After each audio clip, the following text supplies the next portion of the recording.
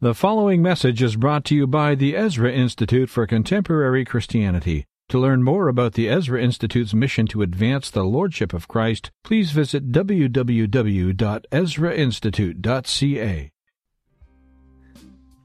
Hello and welcome to the podcast for Cultural Reformation, brought to you by the Ezra Institute for Contemporary Christianity. This is the show for culture makers, where we help you think about the nature of human beings, what we do and make with the raw materials of God's creation, and how those cultural activities reflect our relationship to God, to one another, and to the world.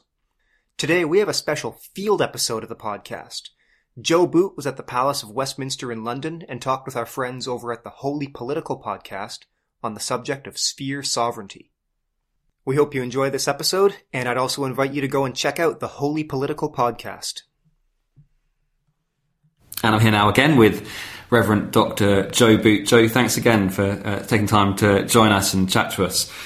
Now, last time you were on the podcast, we talked about a whole range of issues, particularly about some people's view that, Christians should be political liberals in a plural society, all that kind of thing. And one of the things you started to touch on was the idea of sphere sovereignty, which I thought was a very helpful way of starting to think about church versus government versus family versus civil society and all those different issues that can get conflated. Areas that can get conflated. And so we thought it would be helpful just to think a little bit more about that, go into a little bit more depth. Can you sort of unpack what is sphere sovereignty and where does it help us? Mm-hmm. Probably the place to start would be just the reminder that from your sphere sovereignty is a Christian concept. So it's not something that's going to immediately get massive buy-in from the secular order, because it begins with the assertion of the sovereignty of God and creation. So the idea of sphere sovereignty is essentially that God has created various structures from the very beginning and given them a particular norm or direction from the nature of the human person, marriage, family, the Church Institute, and the state as it expresses itself historically. So that there are actually norms which govern these different spheres. So it begins with the doctrine of creation. And I guess I think perhaps I mentioned before that I recognize that the expression sphere sovereignty is not in the Bible. But in the same way, the word Trinity is not in the Bible, but we discern through careful study of Scripture the doctrine of the Trinity. And I think through careful study of Scripture, we discern this idea, this doctrine of sphere sovereignty. Probably the most helpful starting point after the sovereignty of God and the doctrine of creation is to say that it's rooted in the notion that human beings are created as office bearers.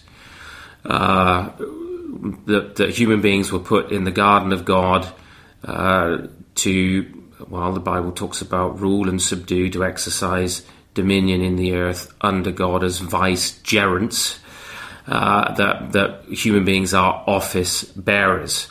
And of course, an office bearer immediately suggests limitation. So if you occupy an office, you have a limited function.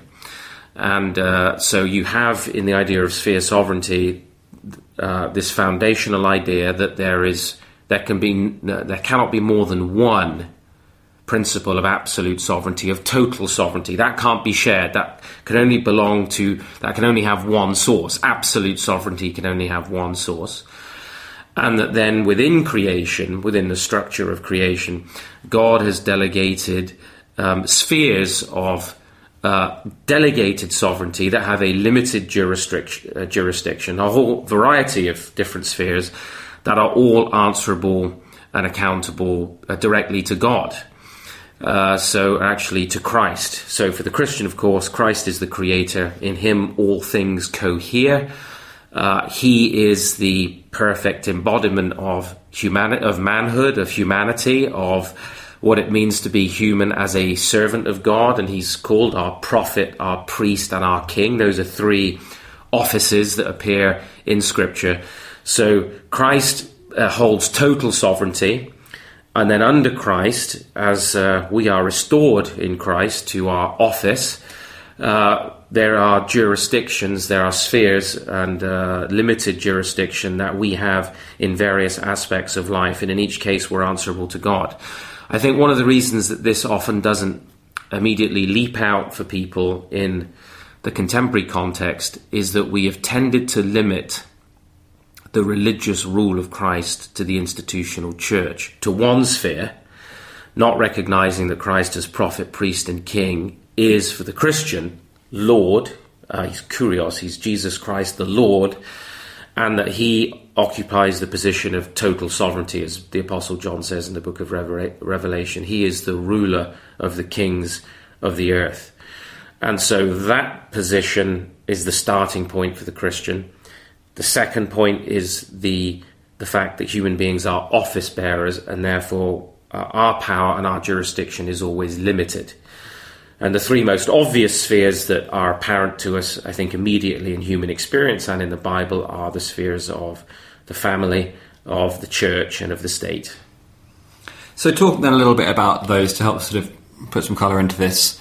In what way, what does it mean for the church to be separate from the family and for the government to be separate from the family and from the church? Because obviously families are affected by the actions of government. Obviously there are places in scriptures where it talks about church discipline, including in the context of families, and talks about morality in the context of families.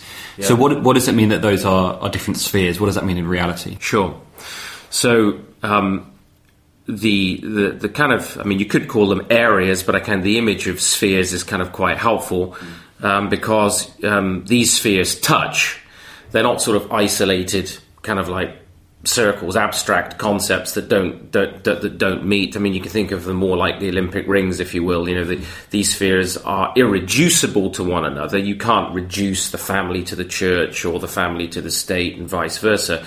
But they are touching, so they're intertwined inescapably in God's creation order.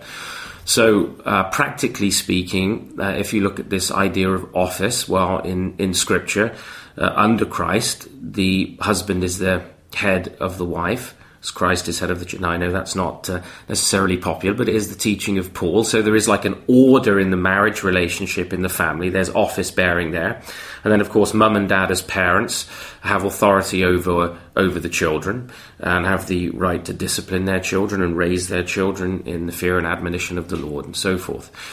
So in that area of marriage and raising children, there is a sphere of sovereignty. There's a jurisdiction there of the family.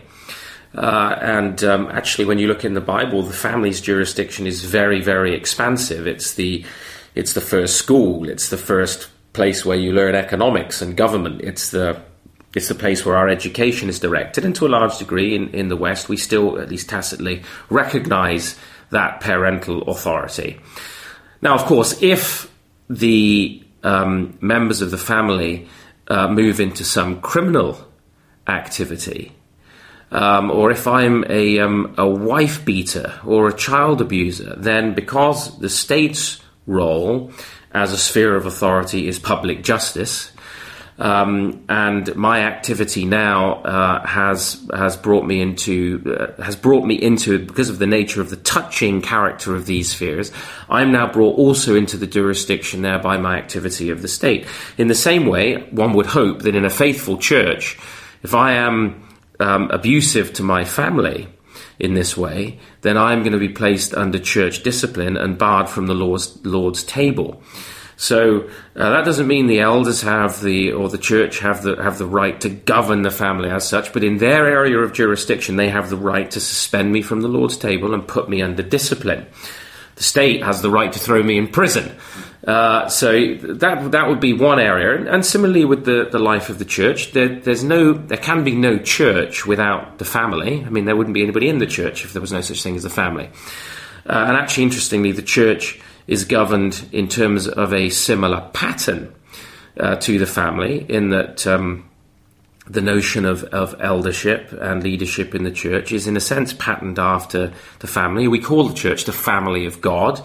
And again, just as Christ is head of the family, he's head of his church. The Bible's very, very clear about that. So all submission in these relationships, and mutual submission within marriage and in the life of the church, is all as unto Christ, because it's an order, it's a form of government that God is establishing and has established. And so in the life of the church, we have another form of government. We often don't think of the church as a government, because when we use the word government in the modern secular world, we only ever think of the state. But actually, many things govern us. The family governs us. The church governs us. Our vocational lives govern us. The different clubs and businesses and so forth that we're involved with govern us in some way. So that's civil government, but that's not the only form of government. So the church is a government, and it's there to ensure that the confessional standards of that body of believers is upheld, and that the commitment of membership. Usually most churches have a membership, usually involves a certain amount of commitment to the standards of the Christian life, usually giving to the church community. And that's a voluntary association. Family, once you're in a family, is not so much a voluntary association. You're either in a family or you're not. Marriage is voluntary to begin with, and then, of course, it's a binding commitment. So church membership is a voluntary association in terms of a local church, and that governs us. But of course, if the church itself got involved in some kind of embezzlement or theft of its members, or was some kind of bizarre cult that was involved in criminal activity, then of course the character of the state would then touch upon the life there of those individuals within the church body. The state again couldn't exist without the family.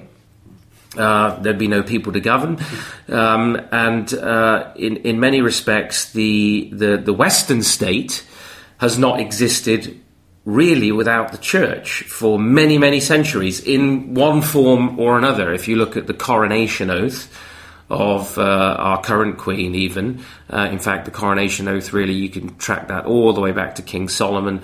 And as you look at the nature of our coronation oath, it's reminiscent of all of that. A commitment there was made that recognised the total sovereignty of Christ and of God, and and representing in herself the totality of government, because of course Parliament is her government as such. She placed herself, oathed to submit herself to Christ's lordship, the law and gospel of God. So both you need for a state to exist. The state is just a differentiated public, after all. It needs the family, and the family must hold, as voting members of a body politic, we hold the state constantly accountable, and the state is accountable to God, and historically in the West has done that by oath. Whether you go back to the Solemn League and Covenant of I think the 15th or 16th century there, right through to modern coronation oath. You see the touching nature of these spheres, and yet their irreducibility to one another. That's really helpful. So, as you say, there is this sort of area of when something is criminal, it comes under the government's jurisdiction, and when it's suitable for church discipline, it comes. But I guess that's the challenge is often that grey area, and or exactly where we draw those lines, so that we don't get overreach in any direction, or indeed a lack of taking responsibility on the part of the state or the church or the family.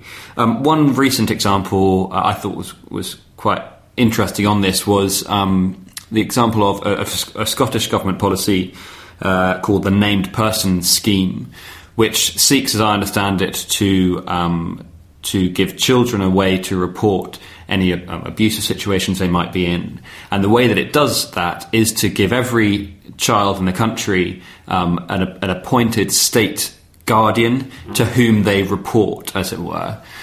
This has actually faced lots of legal challenges, and it's currently not actually happening fully yet.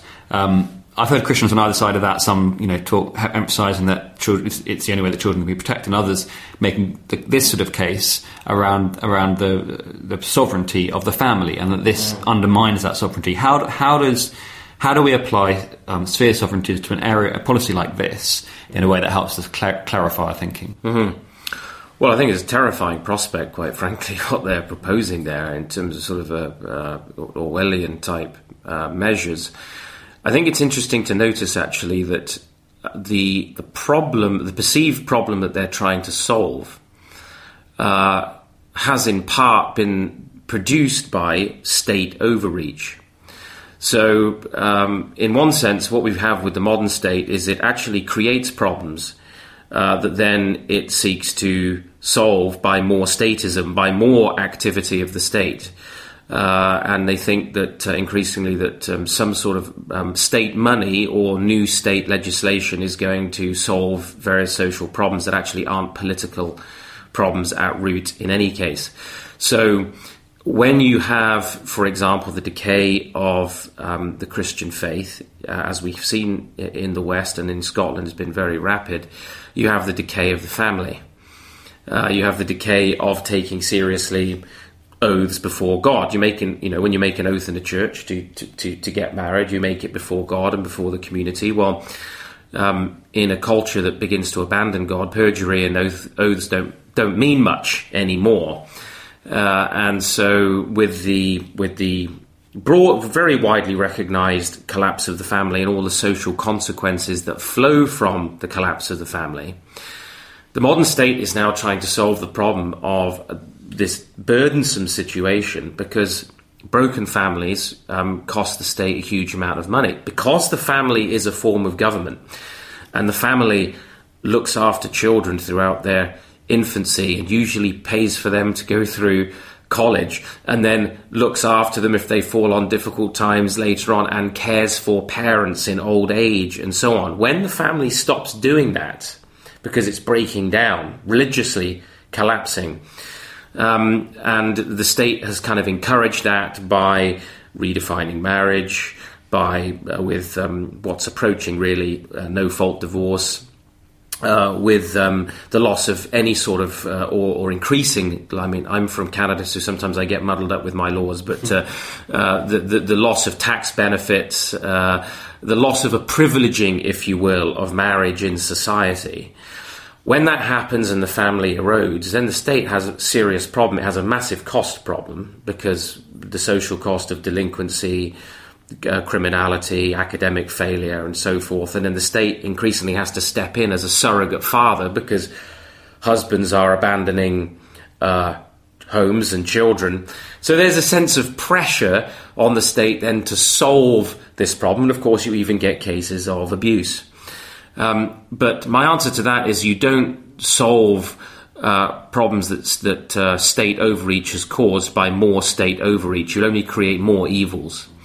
And this is definitely a case where the notion of a kind of state official to whom a child reports outside of the family, you can see how this could be misused. I mean, I hate to go to the boogeyman of communist Russia or China or the Nazis in the 30s and 40s, but this kind of people reporting and telling tales on their own parents, children telling tales in the Nazi youth on their own parents for what they said or did and so forth.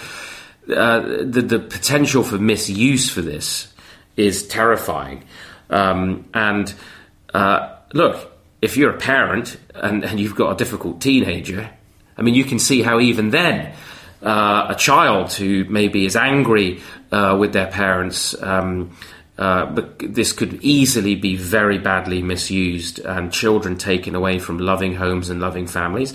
And if British values start to be redefined in a direction that's anti-Christian or is or could be interpreted in that way, then at what point do we have, I mean, in Canada right now, we've got a situation where if in Ontario, if your child wants to identify as the opposite sex and you don't support that with as parents by taking them to counselling and possible hormone therapy, you might have your children taken away for abuse and neglect.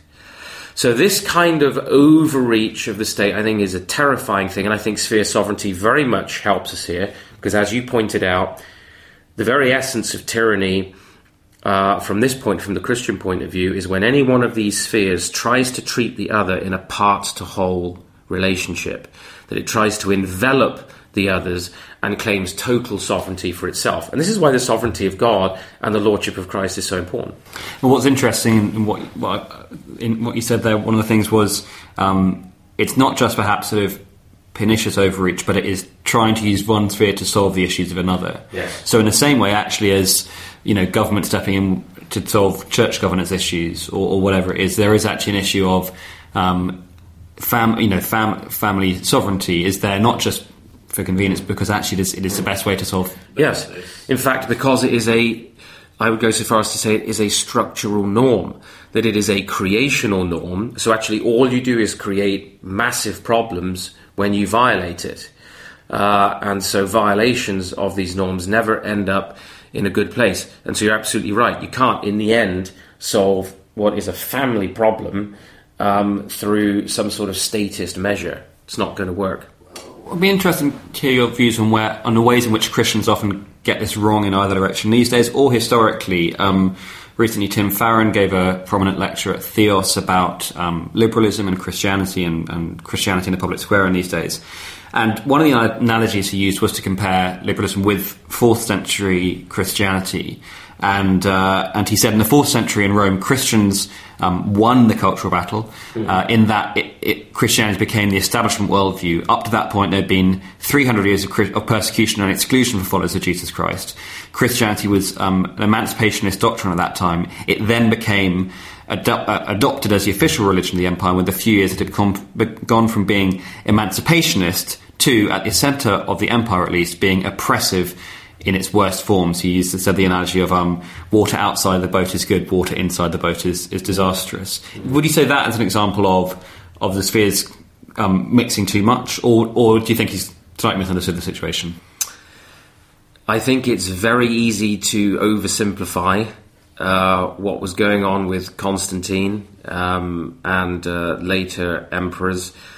Constantine really was just recognizing that the most stable part of a collapsing Roman world was the Christian community, and he saw it as a potential glue for the empire. And of course, it really does depend on what is the original Roman attitude in terms of government was a kind of state-sponsored polytheism. In which, very clearly, it was the state that was claiming absolute sovereignty. It was claiming total sovereignty. In fact, the worship of the emperor, I may have touched on this last time, the emperor cult was basic to actually most of pagan antiquity. The idea of essentially a religious worship being owed to, and an absolute allegiance being owed to the state in the emperor or king or monarch. So in many respects, the Christian influence on Rome began to break that idea of the state. Now, it'd be very easy to romanticize the first 300 or so years and say, well, that's the kind of ideal condition. Well, then what of the state? What of government? How is government, the civil government and the state supposed to function? I mean, is it, one would have to ask Mr. Ferron there whether he means that actually the Christian faith should have no influence over civil government. This is why I said the Church Institute in religion and religious rule of Christ, they can't be conflated with one another. They're not identical. So if we limit the rule of Christ to the Church Institute, then what of the family? What of the body politic? So it's easy to oversimplify that period. Peter Leithart's book, Defending Constantine, is an interesting read on that. Having said that, there is absolutely no question that as the Middle Ages progressed on into the High Middle Ages, what really developed was a conflict between church and state as to who was really going to claim total sovereignty. Were the emperors going to anoint the popes, or were the popes going to anoint the emperors?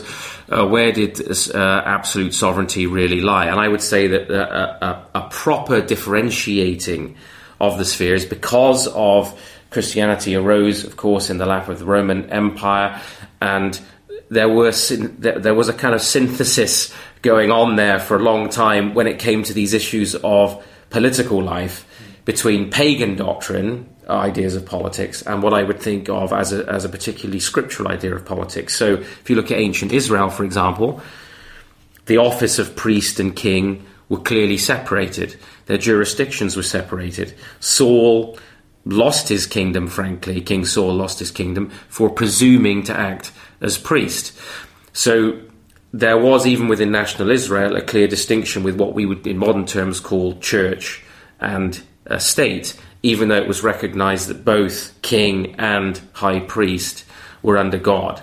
So there have been a lot of mistakes in the Christian past. I wouldn't want to wriggle around that at all, where sort of an ecclesiocracy, the attempt to, for in a sense, the church to swallow the state, has been there in our past, in the same way of the modern, very, very strong tendency today of a state absolutism, when any sphere absolutizes itself, starts to swallow the others. And of course, you even have that with the family, because what is a mafia except the family, blood, being absolutized so that it essentially swallows the state itself and even dictates what's happening to the church. And I don't want to point out particular countries, but we know where very powerful mafias, which are basically blood relationships, blood families, controlling politicians and controlling the church for their own ends. So whenever you have that crossing of those or conflating of those spheres, you have a problem. And the church has certainly been complicit in that. That does not mean, I don't think, though, that you can't have a confessional or a confessionally Christian nation. One of the other things that came up recently in this Tim Farron lecture was the idea of shared values. You've touched a little bit on a nation's values, and there's been this debate in the UK about British values and what are these British values we unite around. And Tim Farron, in his, was very blunt and actually said there are no shared values. He says when people talk about shared values, they're actually it's an attempt to impose values on other people. And he said it's time to be honest it's time to be honest with each other. We do not have shared values, and the assumption that we do is dangerous. To what extent do you think that is true in a diverse society, and how does that affect then how we start to try and impact society with Christian values? Mm-hmm. Well, I think first of all, he's giving expression to the sense that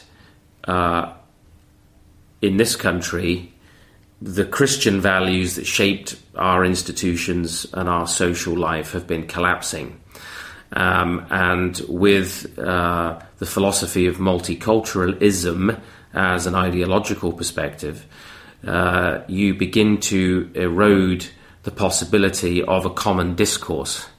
And you sort of create monocultural and religious ghettos, so that the idea of a sort of a shared story, a shared narrative, disappears. And actually that produces intolerance, because the ability to be able to have a reasonable conversation with somebody and discuss points of view and even agree to disagree at the conclusion of that is dependent on the idea that there is underlying your discourse is a shared set of convictions.